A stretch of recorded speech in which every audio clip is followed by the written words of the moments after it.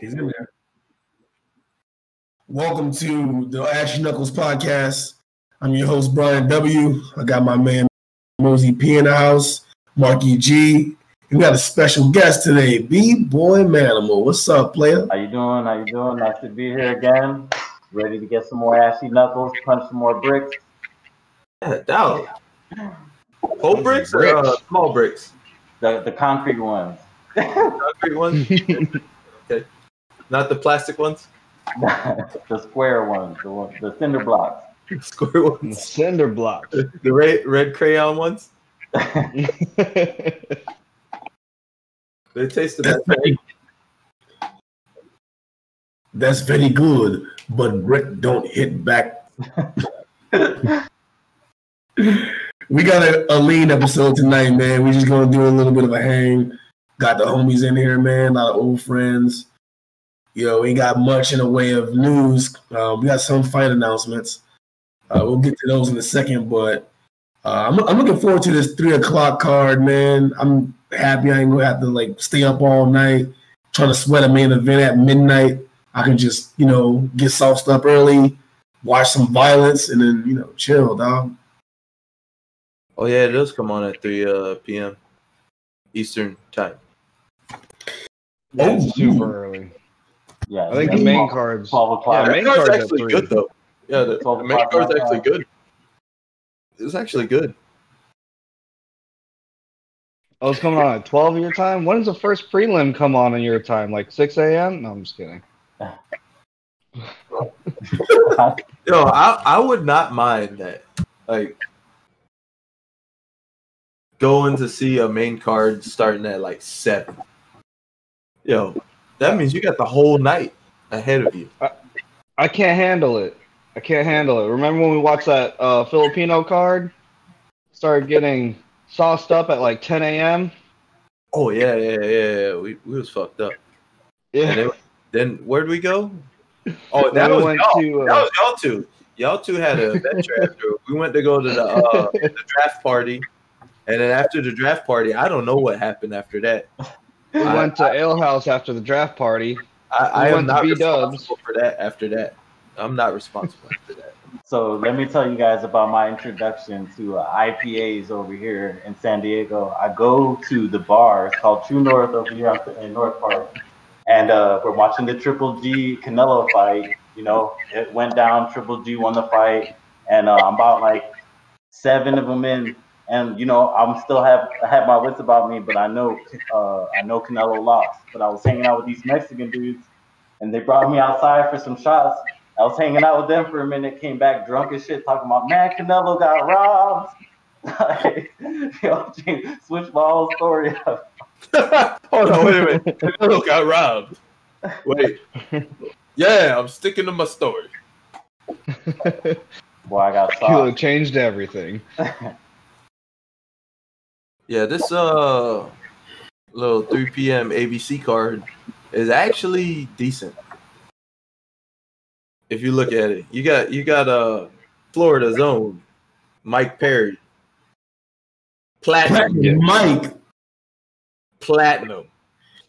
Bro, his name is Mike Wakanda Perry. Bro, who's in this corner, bro? Who's in this corner this week? Who's in the corner? Is it Did he the get another girl? girlfriend? Or is she taking care of the baby they had? Who's in his corner? Straight up. No, I don't think he's with her anymore. I think they split after the last time.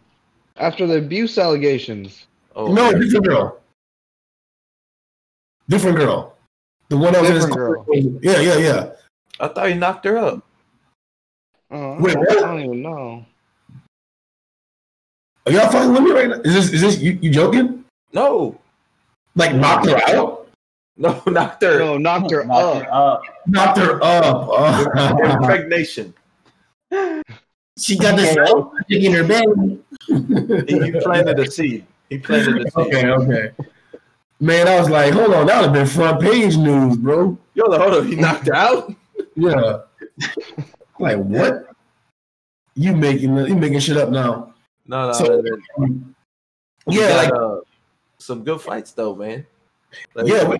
Up and down. Obviously the main event is gonna get the most attention.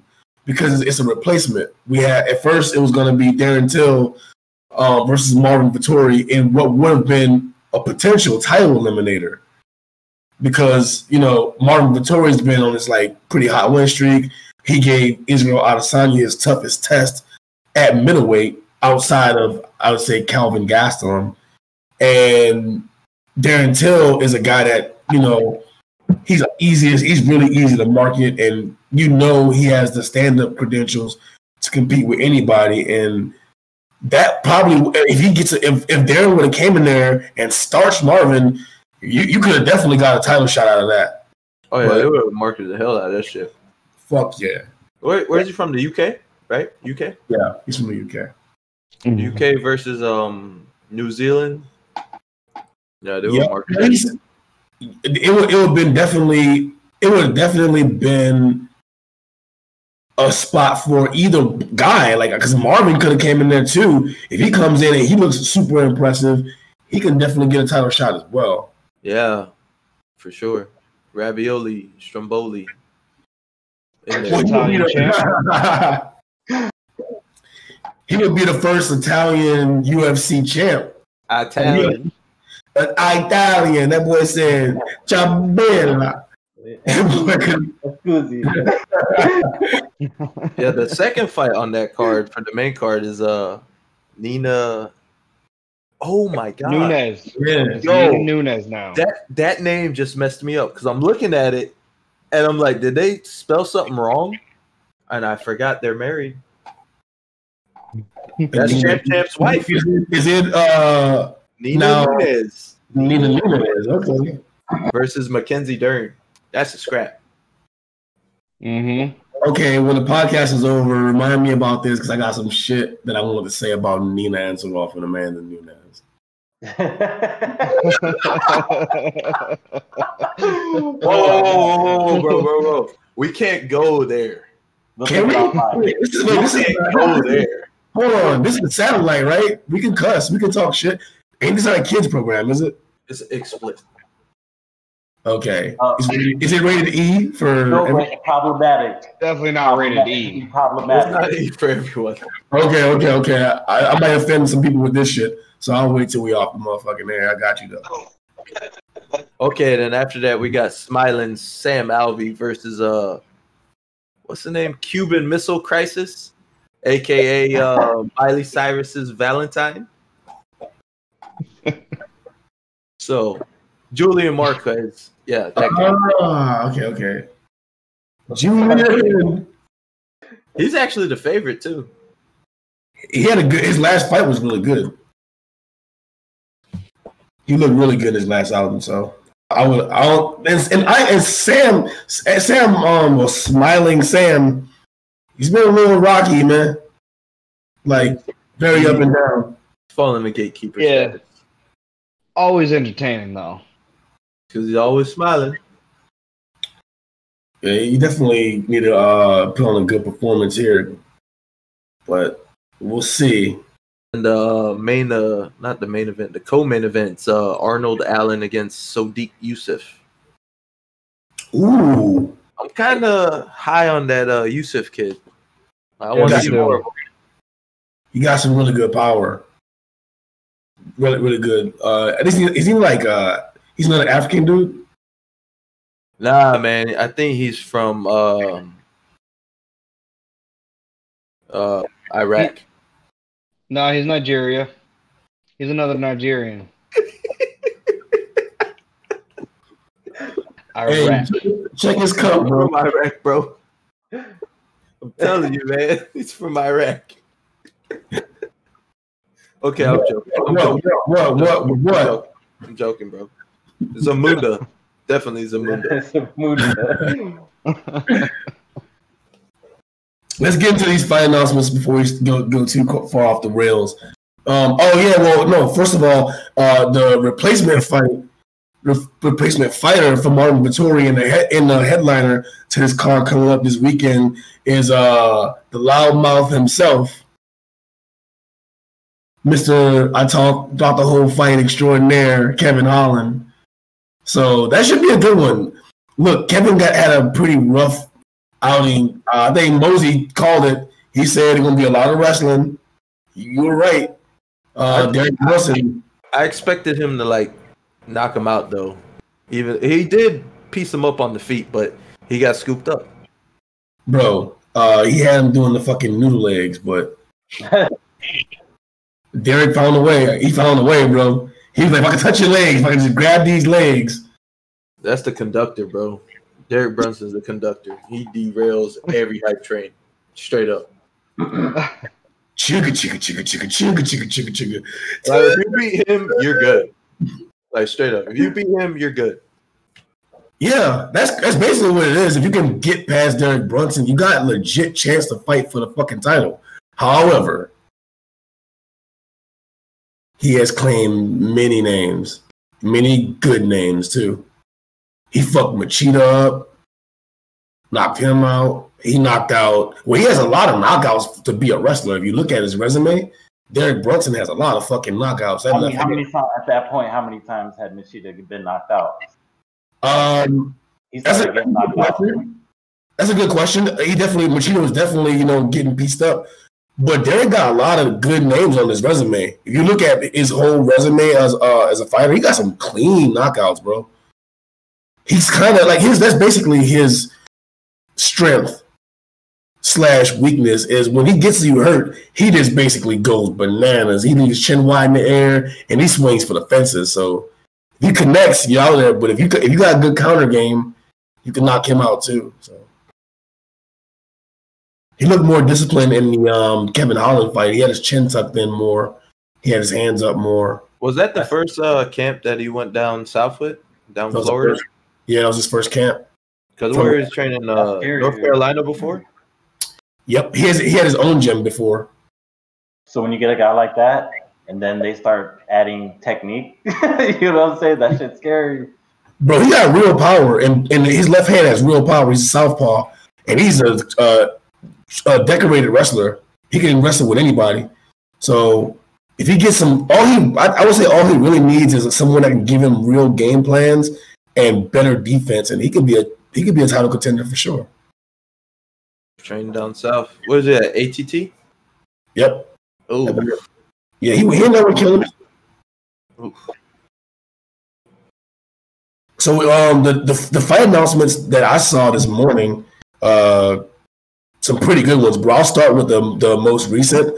Aspen Ladd is taking on Macy Chiasson. Oh, speaking of Macy Barber also got a fight coming up. Miranda Maverick. Yeah. I've seen that one. She's coming back soon. She said, that should be a good one. It's a lot of lady announcements because I got another lady announcement. We got Angela Overkill Hill and Amanda Ribas. Ooh. Smiling. Mm-hmm. She be smiling all the time. She got knocked out twice and she was still smiling. Yeah, that same fight. That got paid. Yeah. She caused some damage to my pockets, bro. Not to hers though. That's why she was smiling. She must have bet on the other girl. Cause she was a huge favorite, and she got bodied. She had all the momentum going into that fight. Yeah, and she's a jiu-jitsu ace, but she got pieced up before it got to the ground. So yeah. We also have some welterweight action in the fight announcement portion of the show. We got Neil Magny going toe-to-toe with Jeff Neal. The part-time Longhorn waiter? Yeah, I guess. Jeff Neal. That would be him. Jeff had a rough one. His last fight was like Wonder Boy. What do you expect? Like, it was a little rough. Yo, I'm over here waiting tables and shit, and they got me fighting this karate expert. What do you expect? You know what I'm saying? Like, what am I supposed to do? That man said, "Would you like some extra butter and biscuits?" Oh shit, I gotta go. Exactly.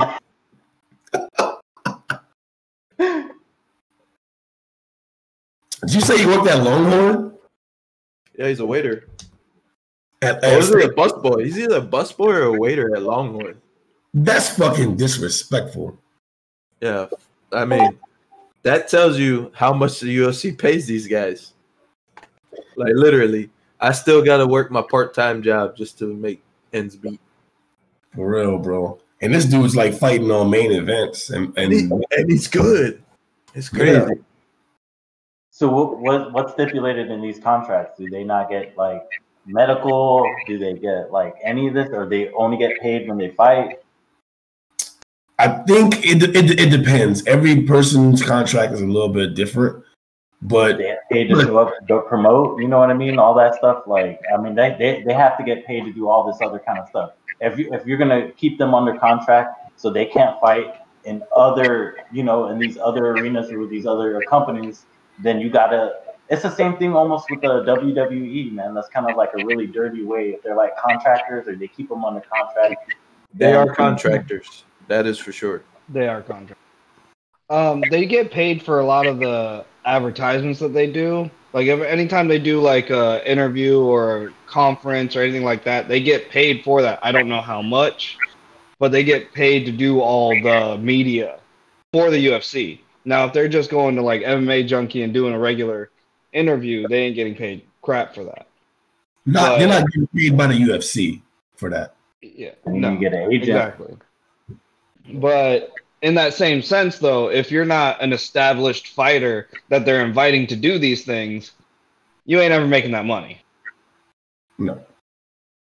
So it's basically like a pyramid type deal where the higher you get up the ladder, the more you get paid. Because guys like some of these guys we just talked about that are going to be on these free cards on Saturday, they're probably going to be getting like $2,000 a show, $2,000 to win, or $5,000 a show. Oh, it's a little bit more. It's like 10-10. Yeah. 10-10. It's like 10-10 or 20-20. Some are getting like they're not all getting that. Like if you look at some of the fighters, their payouts, they need that bonus to make that fight make sense. Because a lot of them are getting like $5,000, $2,000, $2,000. They don't do that anymore. Bellator still does that, and PFL still does that, but the UFC has raised their minimums to, I think, 15 or like 10-10 or 15-15, which isn't great by any means. For every fighter, or yeah, even the lower ones. They're I think the minimum is 10-10, but once again, that's $20K plus you have to pay your manager, you have to pay your gym, all your trainers and everything. So you're really only walking away with probably $5K at the end of that. And that's assuming you win. Yeah, exactly. Because if you lose, you're not getting 10-10, you're getting 10. You're getting 10. You get 10. And then you still have to pay all those people. Exactly. So that's why you see the guys on the undercards kind of like going all out. Because they get that 50K. That's 5 times their money, what they would have gotten if it's 10K. So we can go for a long time about fighter pay. Look, it fucking sucks. They get paid dick actually for Okay, I got one. What's up? Mighty Mouse. Ooh. Did you guys see it? That man for the last 2 weeks has been talking about how knees on the ground should be legal in all MMA aspects.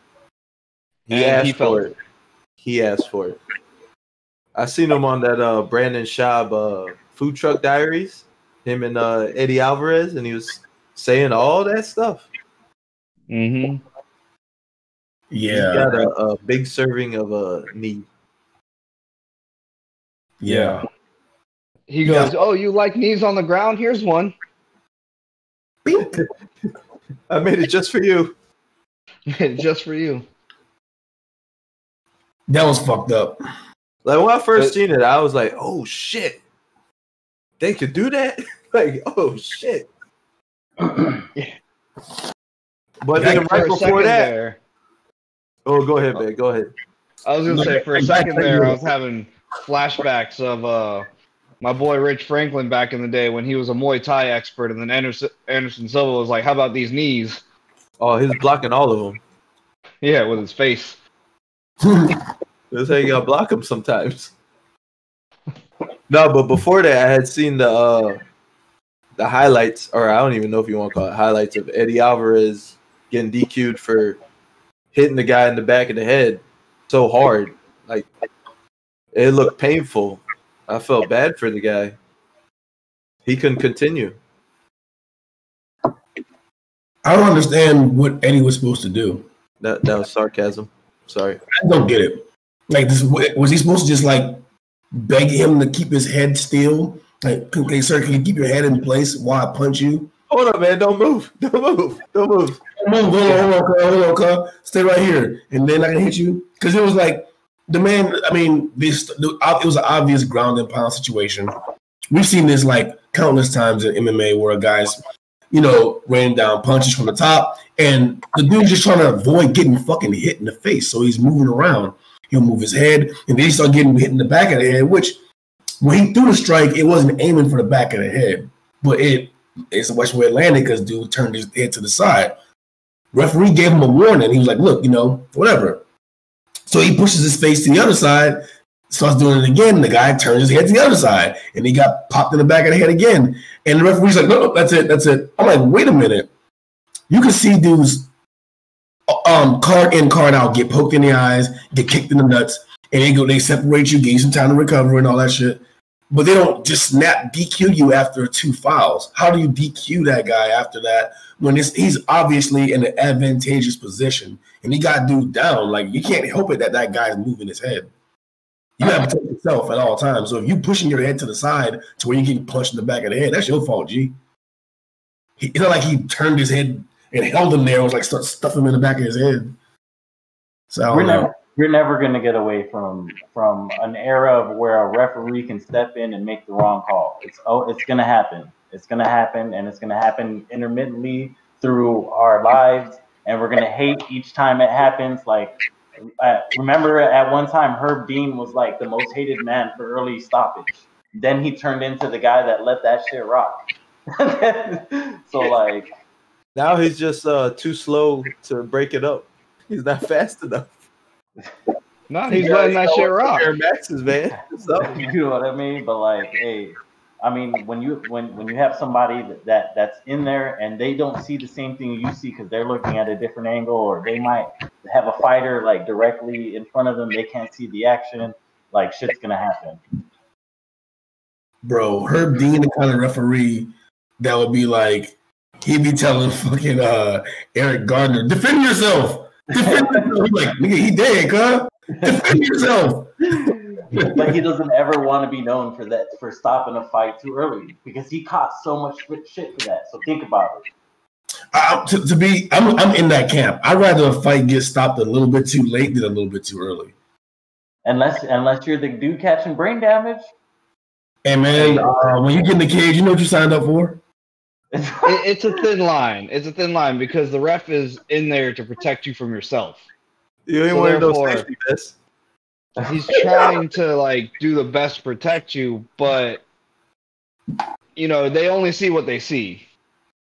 He was the greatest ref forever for catching Tim Sylvia's broken arm, but that nobody else saw. But now he's like, he got shit on for one fucking call.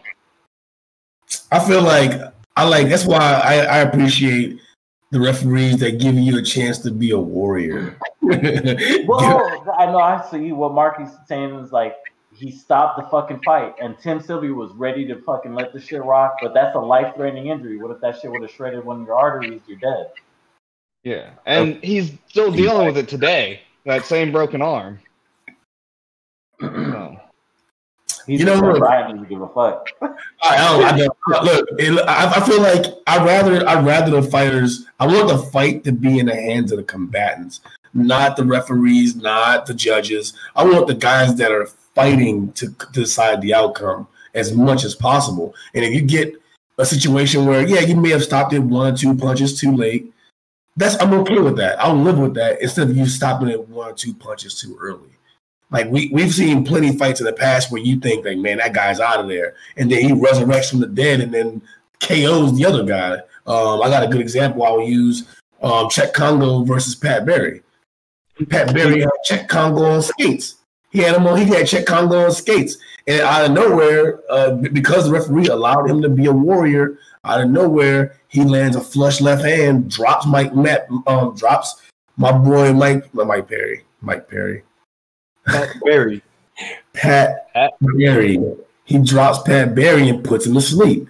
Now, if you stop that fight when Czech Congo is sliding all over the ring with the Bambi legs because you want to protect the fighter, you don't get moments like that. So I think it's good to let him go. Like, if the guy's obviously out and he's like, eating unnecessary damage, then yeah, you stop it. But if he's fighting back, if he's for real trying to get back to his feet, if he's intelligently trying to advance and trying to fight, give him a shot. That's how I feel. But it's the spur moment where, like, those refs that they're seeing that shit that we don't see. They got the front row view, like, over anybody. And it's all split second stuff too. Like, it's not like they're doing it. They're making a decision in real time. We have the ability to play like armchair quarterback. Exactly. Yeah. I mean, they get but this the is close where enough views so they can see now.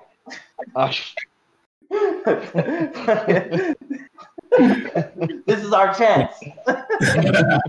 That's what I'm like, yo, fuck it. If he dies, bro. Like, let the boys scrap it out, man. I'd rather, because this is the thing. I'd rather that than the guy go like, oh, man, you ain't really beat me. You got in there. Oh, just getting ready. Like how Nate was saying with when his fight against in the BMF title fight when Masvidal was fucking him up. I mean, I felt that was an early stoppage. I feel like, look, let him go. Like obviously to everyone besides Nate, he was getting his ass whooped. But we've seen Nate come back while he looked worse for wear. His face, you can't judge a fight by how someone looks. You seen Bisbeen's fucking eye? The fake eye? The fake eye. Yeah. Vitor knocked it out. That's what I'm saying. Like, I see what you're saying. I would have let that shit rock. He can get a fake eye. Right? You know what I'm saying? But the difference with like Tim Sylvia is like that dude could die. You know what I'm saying? So like one is, like fuck his eye, but like don't like I feel for the dude. It's like his arm's okay, but the eye, he don't need it. He got two of them. Yeah. Career enders, but one's a huge life changer. One-eyed Mike. That's what you saying? One-eyed Mike. What's up, Mike? Was it Big Nogueira and Frank Mir where he popped this shit? Yo, he took that shit home. Yeah. Oh my God. Yeah, he kept it. Frank Mir did that to quite a few people, dude. But Nogueiras don't tap. Oh, that's why. What are you gonna do? He's like, bro, I got you. He's like, no, you don't. I can get out of this. He's like, get out of that. Get out of that, pricks. Oh my god, that was so nasty, dude. That shit flopped. For real. Yo, he had their number though. Well, Frank Mir had Big Nog's number. Remember he boxed him to death the first fight? Oh yeah. Then the second fight he beat him. Okay. Frank Mir was a monster. Yeah, back in the day, Frank Mir was the man. I like Frank before that Mir. Harley accident. But even after he did some work. Till Brock Lesnar showed up. He beat Brock Lesnar the first time, and like on the ground, like with the diddly, and like, oh, give me that ankle, okay. Not the second time. That was the introduction. Let's see what Brock Lesnar hit him with the F5, and then he hit him with a clothesline to finish him and pinned him in the middle of the ring. That's what happened. That boy got pieced up. Mm-hmm. The second time. Man, they never had the third fight, right? I don't think so. He fought Randy Couture twice. Who? Brock. Or is it just one time. It was one and done. He gave him one fade. He gave him number one guard all the way around. I mean, Brock had a good career in the UFC. He did, bro. I mean, he did. He did. Like, he beat some good people. I mean, come on, dude. Who gave that was a ridiculous fucking fight to set up in the first fucking place. But it was just part of the lore of Randy Couture. He's old, he's undersized, he'll beat your ass. Throw him up against anybody. Let's throw him against this fucking 280-pound fucking Division A wrestler.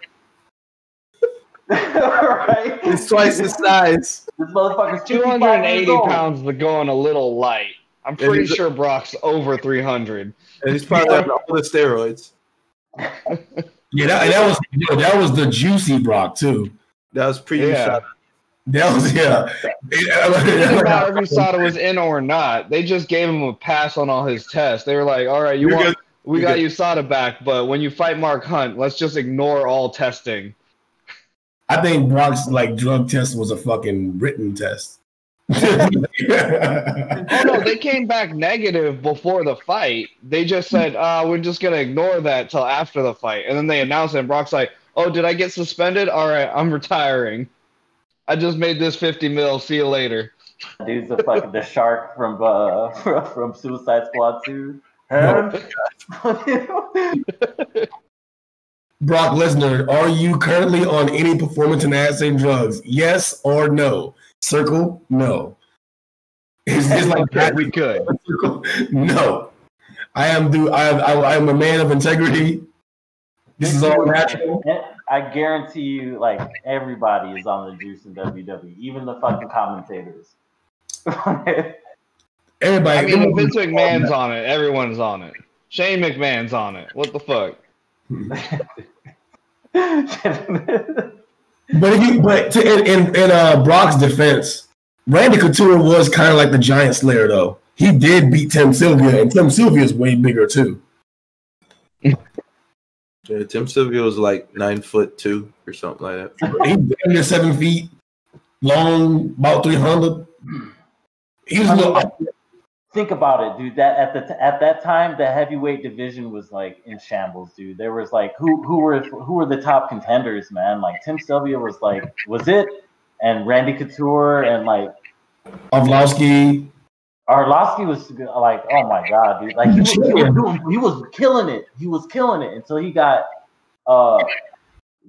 what he beat Tim Sylvia, and then after that he got Tim Sylvia KO'd his ass. And then all of a sudden, then he got knocked out. He was just Glass Joe after that. Glass Joe. He's still competing at a high level, though. You had the weakest chin in the game. To this day. No, but that was the beginning of a blossoming heavyweight division at the time, because then you had entered Kane and Junior Dos Santos and Brandon Vera.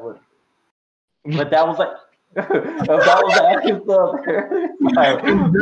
Brandon did have 2 fights at heavyweight where you were oh shit, this guy might be able to bounce back and forth. Actually, he had quite a few, man. I was looking forward to him. My bad. But Brandon Vera is still a heavyweight champ.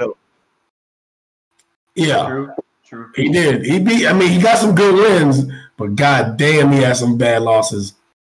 He got fucked up at light heavyweight. That was at the time that their camp had Matt Hughes. They had what's his name in the lightweight, Jens Pulver. They had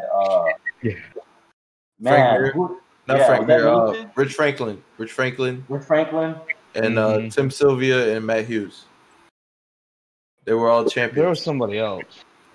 Oh, Jens you mean Pulver. just the champs? Yeah. Jens Pulver. Yeah, Jens Pulver was in there. Yeah, they had a squad until Anderson showed up. GSP said, "You're not my idol no more." I am no longer invested in your performance. Yeah, that GSP showed up. Yeah. And then Andre Arlovsky got his dub. Bro, you did mention earlier that Anderson Silva versus Rich Franklin. Bro, that shit was insane. Because Rich was the man, fucking Ace Ventura looking Jack Diesel. He was fucking everybody up at middleweight. And then Anderson was let me hold my acai real quick. Let me show you something. Bro. So he changed the game with the clinch. Literally, he changed the game. Bro, that clinch was nasty. Rich had no answer. He was what the fuck am I supposed to do here? They do this here? I didn't sign up for this. Did you He see was like, his "Hey, eyes? you ever heard of the plum?" Yeah. Did you see his eyes when he was getting like lit with the knees to the stomach? He was looking at the clock, like how much more time is on this fucking I don't know. He was bro, and that's back when we had the best. Like Goldberg was so underrated because we had Mike Goldberg losing his fucking mind. A knee, Silva trying to finish it, bro. That shit used to get me so hype. Will he survive? I wish he would come back, man. I missed that. That was the best commentary. Even though he wasn't the best commentator, it was trash commentary. He was perfect. He's a free agent again. Bellator just let him go. Mike Goldberg didn't have good color. He didn't have like good analytics. Like he didn't know. He would say goofy shit like leg kick to the legs or some goofy shit. Boy, his color commentary was the best. Like when his observations and what he saw, and then like that dude is violent. No, was he the one that came up with Queer Street? Yeah. Was he the one that came up with Queer Street, right? On Queer Street. That was definitely Mike Goldberg. That was Goldie. Damn. You know, like when all those corners was talking to him, and he goes, he's speaking the Portuguese. No, sorry, not Mike Goldberg, but Sexyama's coaches were talking to him. He's like, he's speaking the Portuguese. He's like, bro, he's speaking Japanese. He's like, oh yeah. He's like, dude, you're the one that's married to an Asian girl. Yo, Wow. Goldie's so fucking random. He was great though.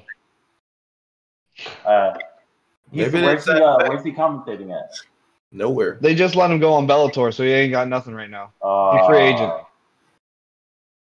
Bro, him like the Goldie Joe Rogan combo was the best. Is he going to be in the UFC Hall of Fame? Oh, I highly doubt it. The way that they let him go. Man, that's some bullshit, man. I mean, even with all his little faux pas or whatever, dude, he deserves the spot, man. Yeah. He will always be known for that shit. The Goldie age. Put him in. Yeah. Leg kick to the legs. He's like straight right hand. He's like, bro, that was the left.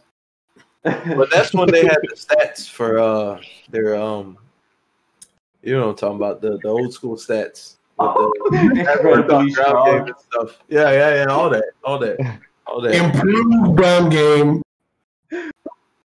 And Grand all that great cardio. You remember those? Extremely strong. Those are the well, now you got like real stats now. No, they got the analytics. Yeah, straight up. Before, wait, in that era, they just described that motherfucker, bro. They were just describing him.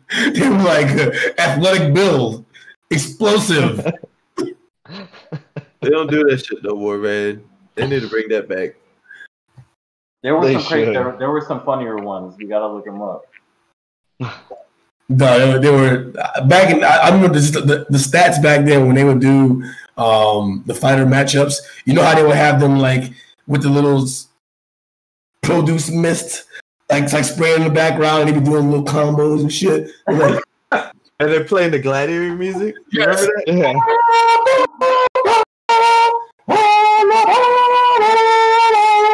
And they cut down to like and then the guy was like, what about I swear he's gonna be in there with me. I got him, man. If I get him down to the ground, it's my time. This guy has no idea. I've been training the ground game for 6 years now. I'm not afraid of the ground. They guys have been cut back and forth and shit. That shit was making, bro. And then it's back to the fucking gladiator music, and the other guy starts talking. Yes, bro. Remember the intro, the gladiator intro? Yes, yeah. bro. Yeah. You would pick up the sand and shit. I need to listen to myself.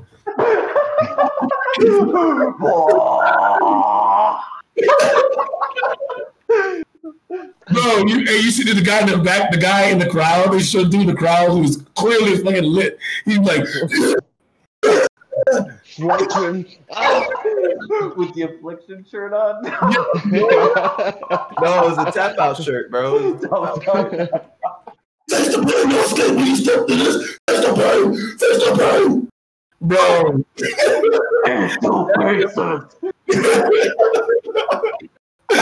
Man, that was the most fun time.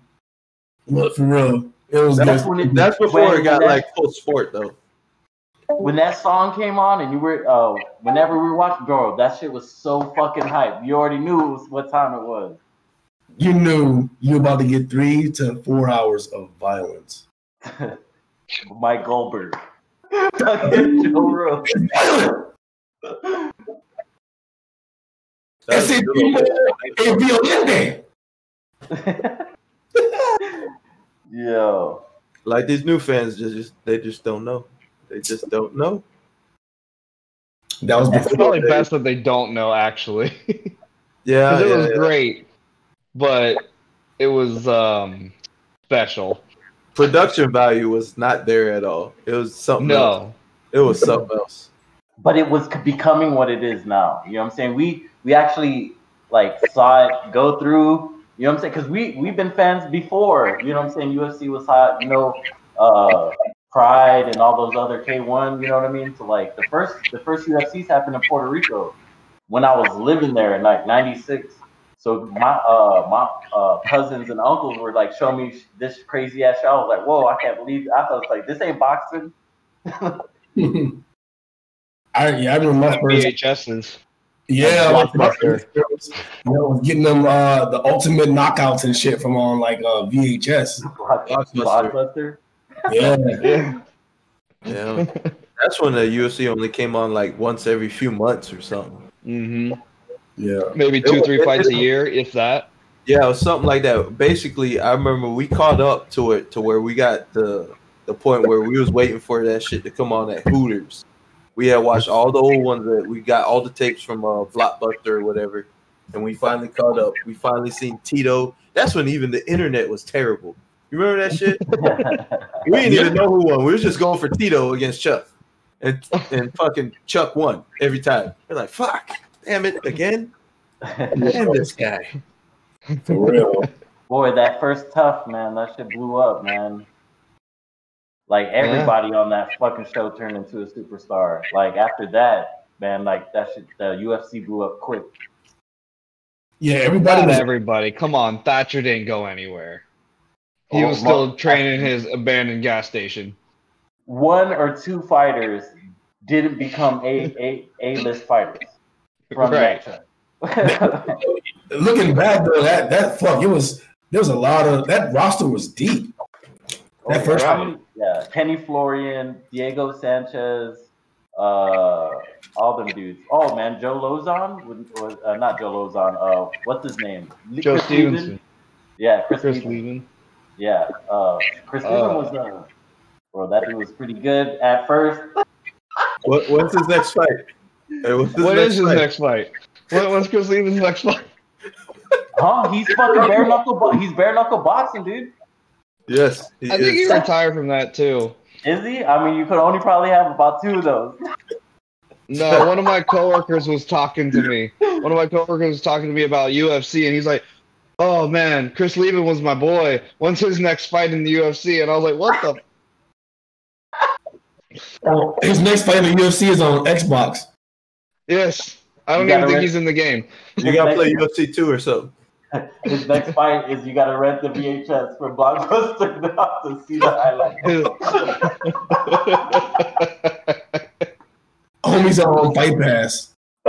Well, Well, yeah, he's on Fight Pass. Fight Pass. Against Anderson? I mean, his last fight was Uriah Hall in 2013. I think damn. they used him as to hype up Uriah Hall. They're like, we need a name for him to beat. Give him Chris Leben.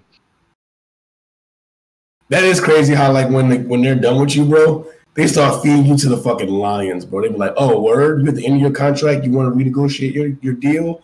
Good fucking luck with that. Here's a new up and coming killer." Yo, Fuck it up. if you look at it, that's what they did with Woodley. If you think about it, bro, for real, like that's what I was telling my boy. I'm like, bro, when you're the champion and you're like talking shit, bro, like they're like you can't. Your next every they can put you on a bumpy road on the way down because it's like all the best killers. Unless they like you, then like they can kind of coddle you a little bit and give you like some favorable matchups. But if you fall out of grace with Sean Shelby and them boys, they're like, man, fuck him up.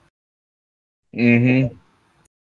See, and that's another avenue too. It's like the politics. Like, you know, if you don't play the politics, if you're not like a popular fighter, then you know, like you got to play the game. I guess, you know, certain fighters like they suck up, and then there's certain the bad boys that like stick on the outside that say fuck the organization. You know what I mean? Like you start to make waves, you know, and you're not like selling out seats, then you know you can be walked out the door. They'll bring somebody else in. Right. They're all replaceable. Yeah. They can market the other people. Yeah. Straight up. I mean, you already seen so many manufactured careers. You look at Conor's career. You look at Ronda Rousey's career. You look at, like they all have like. Chuck Liddell. What's up? Chuck Liddell. Well, Liddell he fought some people though. He beat everybody. So it wasn't what I mean by like the curated careers. Like McGregor fought at 145, and you know he's like killing himself to get the 45. So he fought guys where he always had a height and reach advantage over and a weight advantage over. So it played into his skill set. The same with Rousey. Rousey was kind of like a little bit less her fault. Then it was more of a product of just the women's division being thin. But if you look at Conor McGregor's career, there were guys around that he could have competed with, but he always happened to dodge the better fighters. Like it's not like he would get like matchups where he's fighting a guy that's like 5'6" or some shit or 5'5". The only guys that he did compete against that were even in that realm could be spoken about today that were even remotely good at 145 were Dustin Poirier and Max Holloway. But you take away those two, it was like a who's list of midgets. I mean Max Holloway back then was in his second fight in the UFC. Correct. So, yeah. But that's what I'm saying. Like he still got that was the only true tests that he had to go through. He passed those tests. Don't get me wrong, and this is not taken away from Conor McGregor. But what I'm saying is he got a lot of fights that were in his favor to stack up wins in order to get to that title. And even when he got to the title, the guys that he competed against, you know, he got Eddie Alvarez for his champ. That's a good matchup for him. He's fighting. Chad Mendes was a good test for him though. Chad Mendes was a replacement though. Remember he's supposed to. Yeah. I think Chad with a whole camp, that fight might have went differently. Chad gassed him like the second round. He wasn't even, training for a fight. He took that fight on short notice, and that's still a matchup favorite for McGregor outside of the wrestling that Mendes has. When you talk about because every fight starts on the feet and at distance, and that's all McGregor's favorite against Mendes. Why would you ever agree to take a fight on short notice, especially against, you know what I mean? If so, like this is the difference between like boxing and UFC, because like they put more of an emphasis on your record, but if you have a couple losses and you're an MMA fighter, it's like no big deal. Yeah, that's somewhat true. If you're popular and you got some losses, it's no big deal.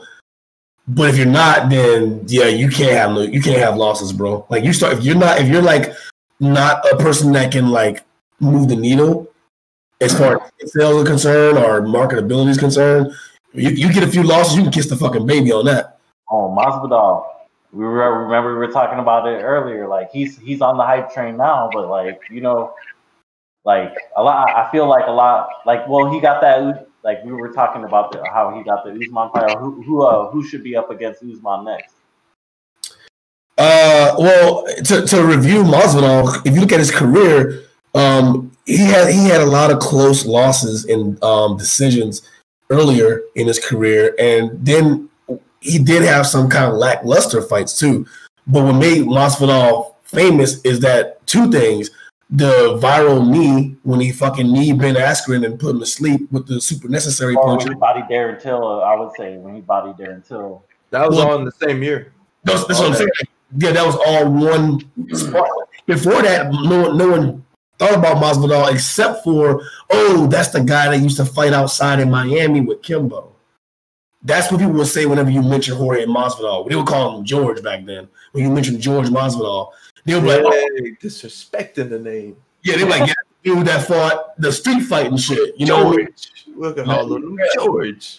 When he went undefeated in England, because he went undefeated in England when he knocked out Darren Till and he pieced up Leon Edwards backstage, that kind of gave him like this. He went viral from that, and that's another thing. Like in this internet era, where highlight reels get you the dollars, bro. If you can put together a few highlight reel knockouts, talk some shit, get the fans online buzzing about you, that's what moves the needle. And you said earlier that if you there's a politic level to this, and there is, because that's like anything else in life. Everything in life, there is a level of politics to it, especially when you're talking about working for a company. If you're not an independent contractor, if you're not a kind of person or you're not an entrepreneur where you rely solely on your sweat and then your content going out to your viewers and then your buyers, if you work for a company, you got to play the game, bro. Or, I mean, they're going to find someone that will. And it kind of sucks from a purist standpoint. If you're a pure fan of just, I want to see the best fight the best. You mentioned boxing earlier. Boxing does a fucking horrible job of that. We watch boxers all throughout their careers and be like, man, this is the fight to make. This guy versus this guy. And you can look throughout history of boxing. It never happens until it's like, I guess outside of like the 70s, those fights never come to be. You never see those fights until like it's too late. Now, in the era of now, yeah. So you're right. Like back when boxing was the shit. That's when they made the matchups. Like the matchups happened because they wanted to see the matchups. But then all of a sudden, when it became about the money and endorsements and deals and like promotions fucked it all up. But okay, so you said boxing now. Boxing's been that way for the last 40 years. Yeah. Because you look at the Tyson era, Holyfield was always there. Holyfield was always calling Tyson out. So was Lennox Lewis. They were all there at the same time. When Tyson was running people in 5 and 1 minute, knocking him out first round, those guys were still calling his name. But they never got those fights until late in Tyson's career. A lot of times too, when you're the fucking man, you know what I mean? Some people, it's time. Like I'm not gonna defend, or see where Lennox or Lewis was at the time, or Holyfield. But like a lot of people are calling you out constantly. When you're on top, motherfuckers throw stones. You know what I'm saying? Not everybody deserves a shot. If you got this dude that's a young up and comer, if you go up against him and you lose, it makes you look even worse. So you need to pick and choose who you give these shots to, because it could make or break your own career. No, that's extremely true. However, these guys were champions. They weren't like Lennox Lewis was a champion, and so was Holyfield. They weren't just like up and coming guys. They had clout. Like Holyfield was in fact, Holyfield moved up to heavyweight because he was a cruiserweight champion. He was the guy who was like right in that 195 range that moved up, and he became a heavyweight title holder as well. But they were all calling for Tyson because Tyson had this hype machine behind him. He had the you say like promotion. He had the promoter behind him that was willing to get him the fights that would make him. They were all. I wouldn't say they were tailor made for him, but they were. He was marketed. They found a way to market him. Yeah. Right. They're like, look, this guy's good. You don't got time to go get popcorn. You don't got time for that. He's gonna knock you out in the first round. And with Tyson's style, he was that furious. And early in his career, he had really good defense too. Super explosive, fast combination puncher, and he was putting everybody's fucking lights out. That's what made him like the most dangerous man on the planet. But like I was saying earlier, if you don't play that corporate game where you have that promotion machine behind you, you don't get to see those fights between the top two fighters or the top guys in those weight classes. And you see it still to this day. Like even you look at boxing right now, probably the two best pound for pound guys are not fighting each other. You got you know. And Joshua, you talking about Joshua and DeAndre, or No, I was talking about. Well, I mean, they're gonna fight. That's gonna happen. I want to see that. They all have losses, so it's gonna happen. Because I was talking about more like Errol Spence and Terrence Crawford. Like these guys are like some of the best in the world, and they don't got losses. They just like continuously winning. They're beating everybody you put in front of them, but they're not fighting each other. And that kind of happens. And people give Mayweather shit, but he fought the who's who. He didn't fight Pacquiao when everyone wanted him to fight Pacquiao, but I'm not sure if that would have mattered given Pacquiao's career. It would have been the same outcome, I think. And if you look at, he fought Canelo when Canelo was young, but they go like, oh, well, Canelo was too young. But if he fought Pacquiao, and they like, yo, he was too old. Like, what? You can't have it both ways. Like, if you give him, you get the guy, you get a young, hungry lion, and Canelo who's fucking everybody up, and Mayweather was able to beat that guy. So Mayweather beat everybody, dude. Cotto, like he's like, man, you got to give credit where credit's fucking due, man. Like, he bodied Ricky Hatton. He fucked up into everybody. Winky, not Winky. Judah. Oh my god. Zab Judah was legit. Like Zab was legit. He beat Zab. He beat fucking. Don't ever play with matches. Oh fuck! But that's what gives me back to the point of MMA.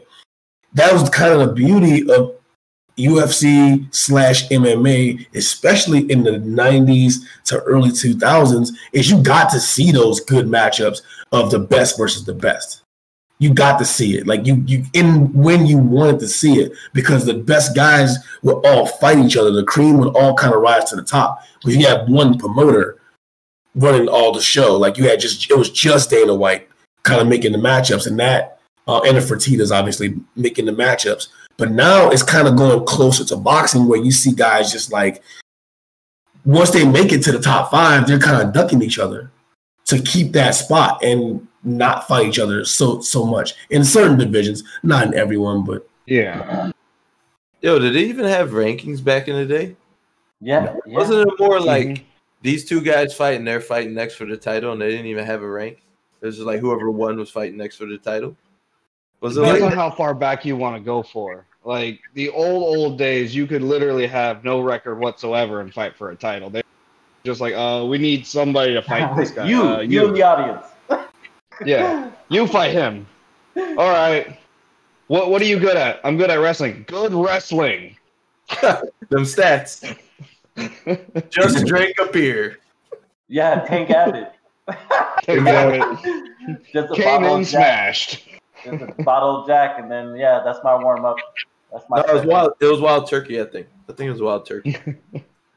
If you remember, Brock Lesnar got the title shot after like one fight. Heath Herring. Oh my god. He do that tech roll. Yeah, he blasted him. For real. That dude rolled back so fast. Oh man. And man, that dude Brock is just so freakishly fast, man. Like he closed the distance on that roll too. Like, where you going? It's so crazy. I remember being such a Brock hater when he was coming over. I was like, "Oh, this motherfucker coming from WWE ain't gonna do crap, whatever." But then when you actually see him explode and how fast that 350-pound man can move, I was like, "What the? I don't understand. It doesn't make sense." Man, Brock's a freak. He played in the NFL too. He was on the practice team. You know how hard it is to get to the practice squad? I'm just saying. He was on the practice team. Fucking hard. Like that. Okay, if you want to go like real, he wasn't a Pro Bowler like Greg Hardy or no shit like that. But like it's hard as fuck to get on the squad in the NFL. Brendan Schaub has better credentials with the NFL. Oh my god. Okay, that's fair. I guess the guy with the best credentials is Greg Hardy. And speaking of Greg Hardy, Matt Mitrione. we got a college player.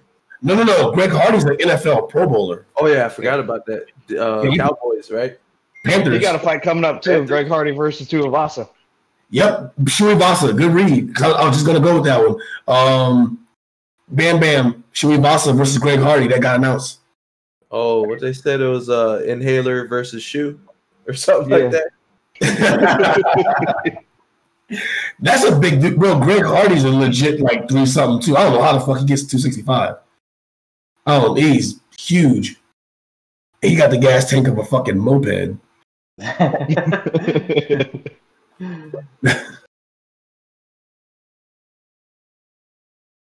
Yo, that, Bro, it's a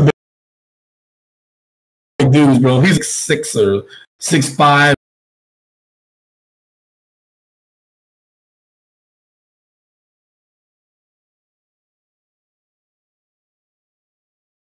And 300. fucking eating all day and shit. Probably gotta wear a diaper. You know? Depends. I need my depends. Greg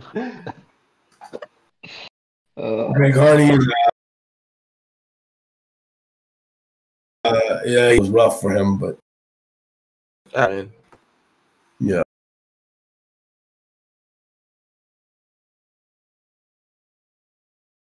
Check for him. Knockout artist. So this is gonna be somebody's gonna sleep. He's a closer skill level than jumping him up to Volkov like they did. Like it's a closer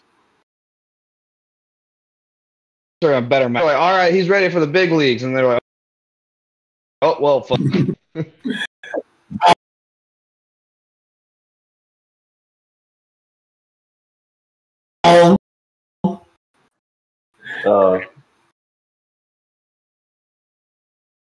The good thing about having guys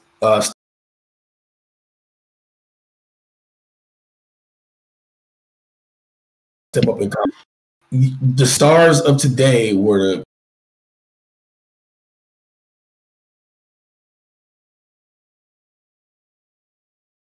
contenders, and he come in there and he unexpectedly bodies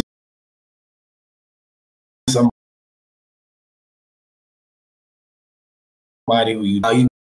I love that. I love. from where he started. That boy used to eat cold meals. Like, for real, he came a long way. That boy came a long way.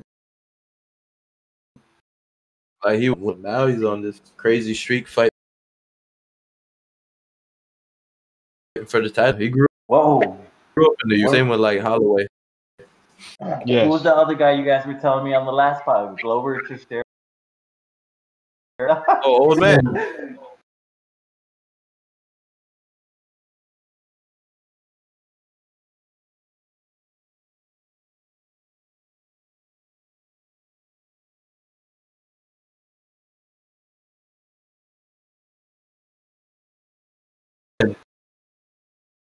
Old.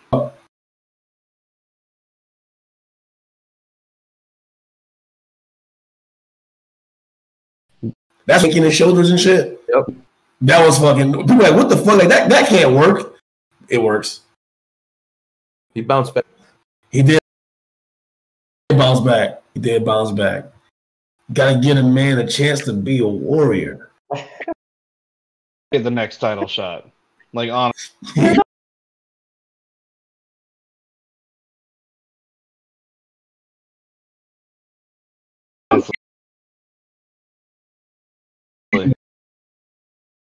Claim Mark Blachowicz.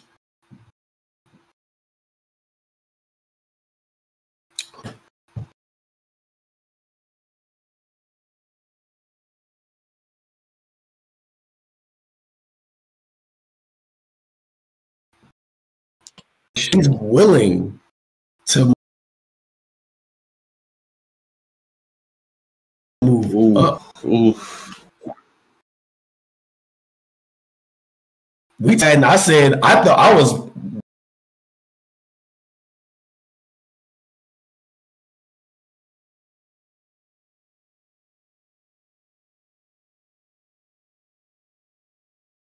the guy that was another legitimate. He's like a legit.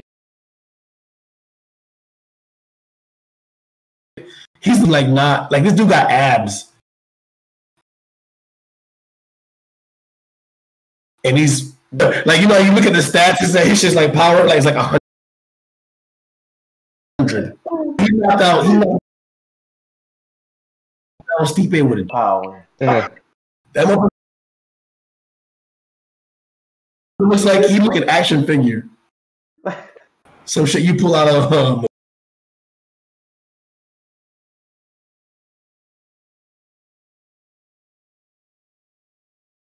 hotel or something. Stipe down with a jab. I was like, man.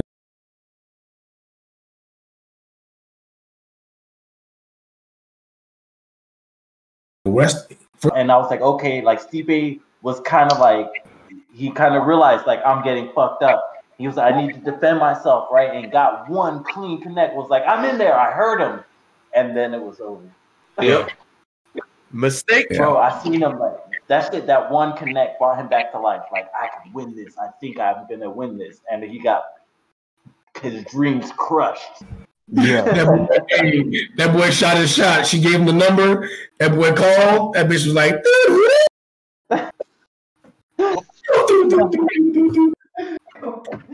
goodbye. Stipe is powering off. Bro, like it's Francis is getting scary, man. He's improved the wrestling. Francis looks like he is not just windmilling punches.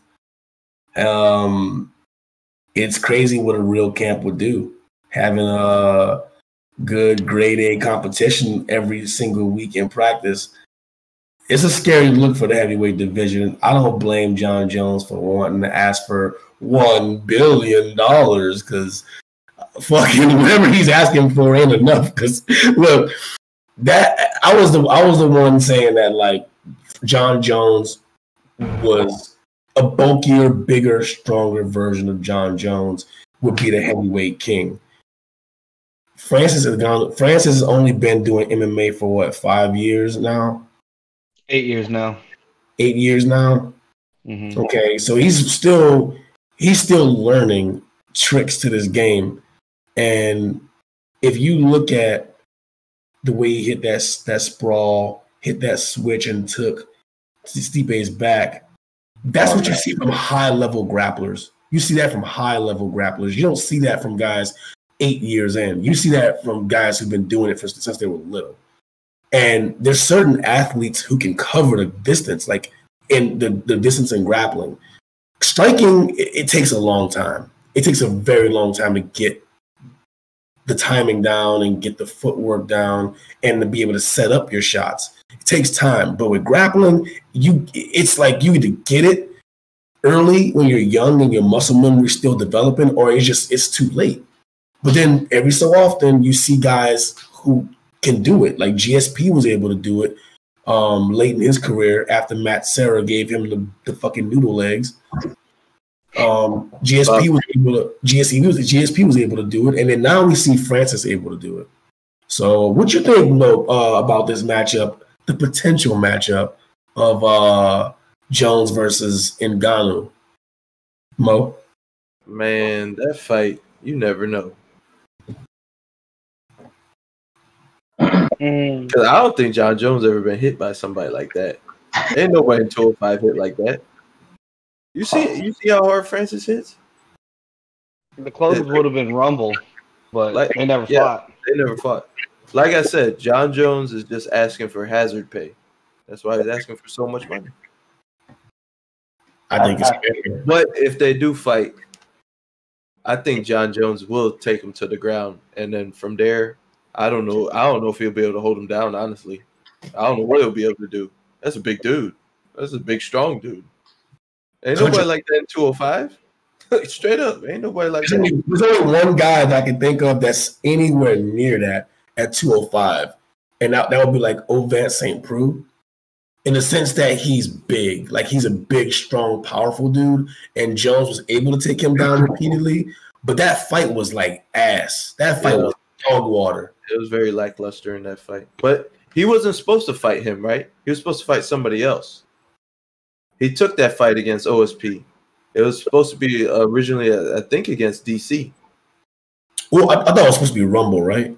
Was it supposed to be Rumble? Because they were cutting the promos for the Rumble fight. Remember when he pushed him? But then whatever happened, that fight got. Oh, then Jones get in trouble.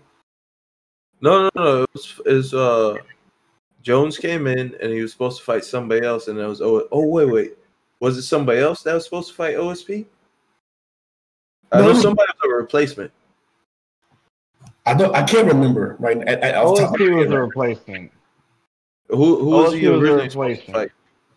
Who was he replacing? Was it DC? It had to be DC because they ended up fighting for an interim championship. So I want to say it was DC. Wait! I thought he fought Gus for that. Wasn't Jones Gus too? Jones Gustafsson too. Wasn't that for a belt? I think that was for the actual title, wasn't it? Okay. Because he had won the interim, and then I think he fought DC after that and got his belt officially back. I think. I'm not 100% sure on any of that, actually, now that I'm thinking about it. Look it up. Yo, Brian, how do you see that John Jones, Francis Ngannou fight going? I know you don't have a lot of experience watching Francis fight, but you watched a lot of John Jones, so he's basically he's going against a guy who's super fucking powerful, athletic as hell. No, I've seen quite a few of Francis's fights. Okay. So what do you like? Actually, when you were talking about like in this last fight, you're starting to see everything click. Like all like the switch to his back, like that shit looked like second nature. So like it's starting to come together. So when you see something like that, I mean, but really, I have to say the same thing about anybody who fights him. Like if that's an A-list fighter, like they're gonna have a chance as long as they don't get hit. Like I mean, John Jones will probably body this man if he doesn't get hit. If he doesn't get, and that's the roll of the dice. But I think maybe he might have a little bit more speed. He might be able to like fake him out with the feints and start piecing him up, maybe standing. But like as long as he keeps out of the clinch and from wrestling with them, so he doesn't get like overly tired, I think he'll have a standing chance. So when you say he, you mean Jones, right? You saying Jones? Yes, John Jones. John Jones is obviously going to be smaller. He's going to go in like his game plan should be like, don't let this man touch me, like in a clinch situation up against the cage in a wrestling situation, because obviously he's undersized. I think he'll get tired faster if that happens, and that could lead to him getting popped. But Marky G, what do you think, bro? I think John Jones can win that fight. I mean, he's a better wrestler than anybody in heavyweight right now anyways. Stipe is a good wrestler, but he doesn't use it like that anymore. So, and he was only going for single legs anyways. I think John Jones can actually get in and get a legit takedown on Francis. But other than that, when they're on the feet, I see Jones being a little too slick to get hit with a lot of those random punches that Francis throws. It is a new dynamic now that he has defensive takedown or defensive grappling. But I think Jones can literally stay on the outside, miss them shots, and then shoot in for a takedown, and that's where he's going to take over.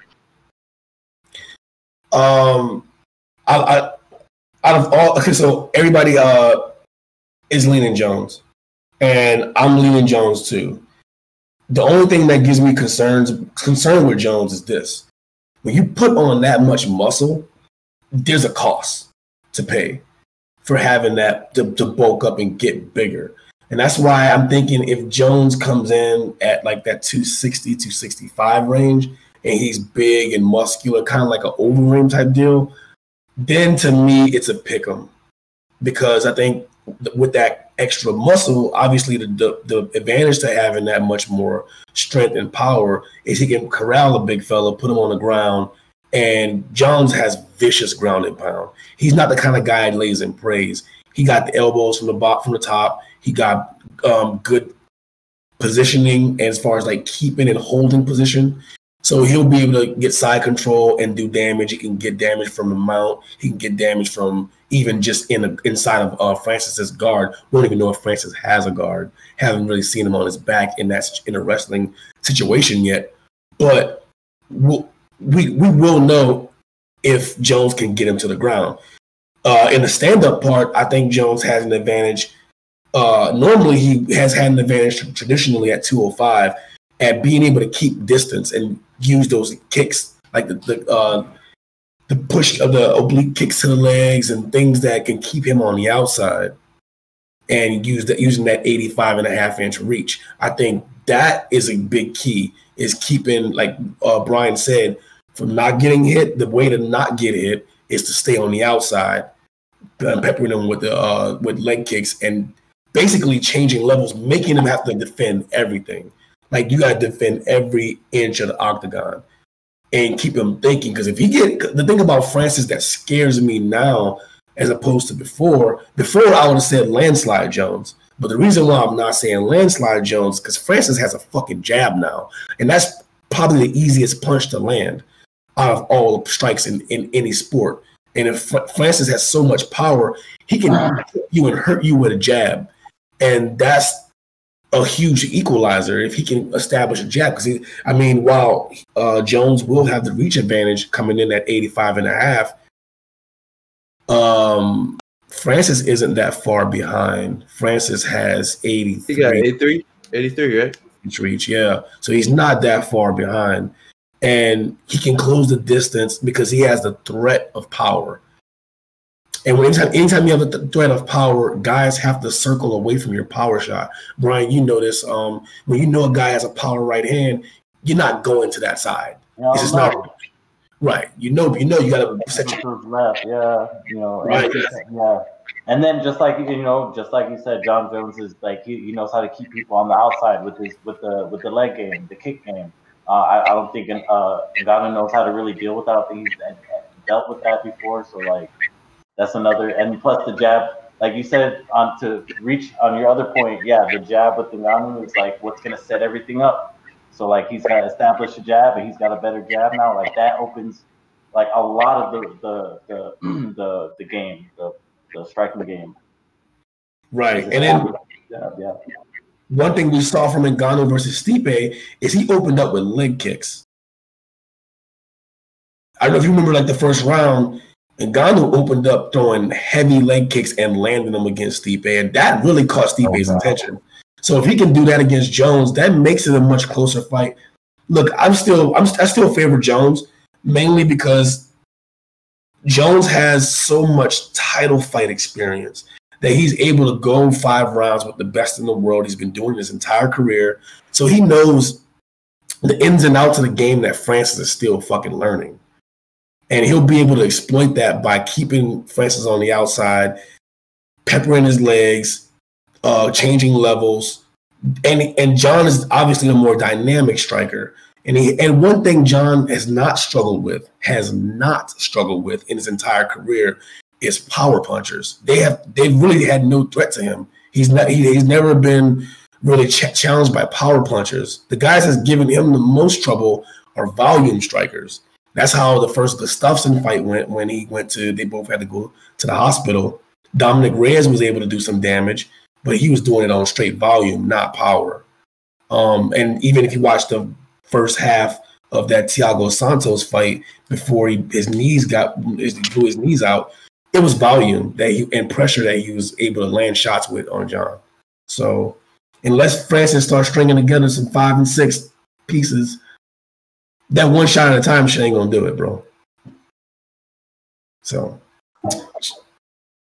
I want to say that this fight would probably be just by how Vegas has been doing it. Because I've been looking at how Vegas sets up their favorites, and it's a lot of it's based off perception of how they think the public's gonna bet. Because sometimes you look at the lines, you're like, this line doesn't make any fucking sense. It should be a pick 'em, but this guy's a 3-1 favorite. So I'm thinking in that fight specifically, Francis is going to come out the favorite, bro. They always do recency bias. Yeah. Like whoever's last to fight gets the favorite, usually. Especially if they knock somebody out viciously. Yes. Or if they have like a lot of subs on their credit and their opponent's not that well known. So they give more credit to the person that's the more dynamic finisher. They get a lot of credit in the numbers game. If it's anything more than 2-1, I'm betting pretty heavy on Jones, bro. If it's anything more than 2-1. But if it's close, then fuck. I'm gonna have a hard time not picking Francis. I think because one thing about Jones that kind of makes me a little bit nervous is he has shown, especially at 205 in his last few performances, when you have so many wins in a row, you start to think you can't lose. And he hasn't lost. Like, he hasn't lost in his career. That's what happened to Anderson Silva, I feel. Right before he went against Weidman. He was toying with him too much in that fight. You know, there's a lot. You know, the top athletes almost always go through that. Tom Brady, after he won first 3 Super Bowls, it's like, what else is there? Is there anything else to this? Michael Jordan left the game. Like, yep. You know, Anderson Silva, anytime where it's like nobody can touch me. Like, it's like, is this it? Like, you start, and then this dude has a track record of already being a fuck up, you know, out the ring. You know what I mean? So, like, who knows what can happen, or who knows what kind of camp he has, if he even trains, if he even bulks up, if he even does what he says he's gonna do, or if he's gonna just party. One thing I will say to Francis's credit, Ngannou has one thing going for him that John has kind of going against him. One thing about success, man, is it doesn't keep you up at night. When you got all the things going well for you, you got all the money, you're doing well, it's a little bit tougher to get out there and, like Mo says, flip tires.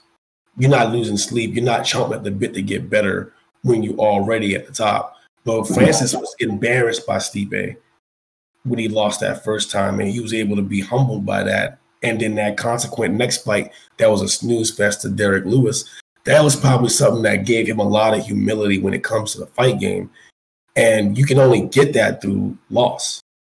That's why a lot of greats, like, they get those lessons through L's. Some of them get it earlier in their careers, and then become who they are.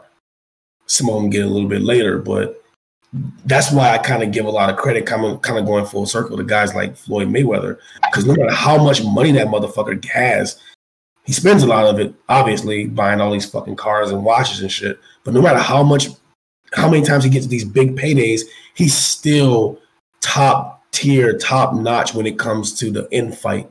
He doesn't lose focus, and that's huge, bro. It's hard to be good, great, the man, and still get up and run 9 miles, and still get up and be in a gym going ham and being able to be the top dog. So John Jones has proven throughout his career that he has the ability to fight in these championship fights and come out on top. No matter what, he comes out on top. So it's hard to bet against that, but damn, like, this is going to be an intriguing one. I'm looking forward to this. I'm hoping they find a way to get this deal done. I'm sure they can. The UFC makes a fuckload of money.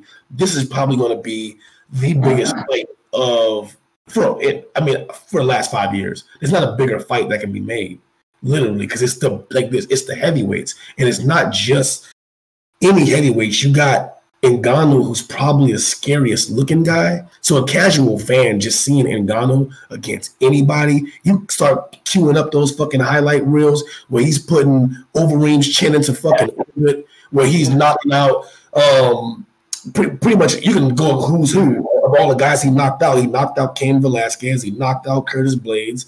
You know what I mean? He knocked out Jairzinho Rosenstruik with fucking girl windmill punches. You know what I mean? Like, you look back at, you cut up that promo with those highlight reels of him and everybody in him, and then as much as people hate Jones, because he has a love-hate type fanship with his following online, there's just as many people that hate him and want to see him lose as many people that want to see him do well. Kind of similar to Floyd. People are going to be lining up just to pay to see him get his ass whooped. So that fight's going to do numbers. And both sides know that. I want to see it happen. Make it happen, Sean Shelby, Dana White. Pay that man. Let's see it happen. All right. So on that note, you guys ready to call it? Any closing thoughts? Nah. Good, Mark? Yeah, I'm good. We can zip it. Thank you for having me. I appreciate it, man. I look forward to doing another podcast with you guys in the future. Pleasure as always, my brother. Pleasure as always. Zip it up. Zip it out. Zip it out. La la la la la la la la la.